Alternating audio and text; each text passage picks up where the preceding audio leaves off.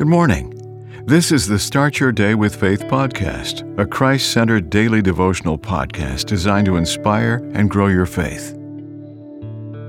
October 27th, Raising Ebenezer. Several members in a men's group had been going through tough financial times. A financial counselor who spoke to them referenced instances in the Bible where financial hardships, including famine, caused a lot of despair. But in almost all situations, they prevailed, she stated. Raise Ebenezer. So far, God has sustained us. 1 Samuel 7:12 talks of Ebenezer, a, quote, stone of help. On it was an inscription, "Thus far, the Lord has saved us." Tough times are around us, but so far we are still alive and see each other's face. And since God doesn't change, He will continue to see us through. Our part is to work hard, be prudent in spending, and put Christ at the center of all our decision-making. Sometimes, though, doing such do not come easy.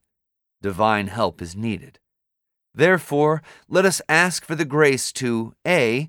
Believe Christ, our Ebenezer, Christ, our cornerstone, Christ in us, the hope of glory, and B. Declare with the second stanza of the hymn, "Come thou, fount of every blessing."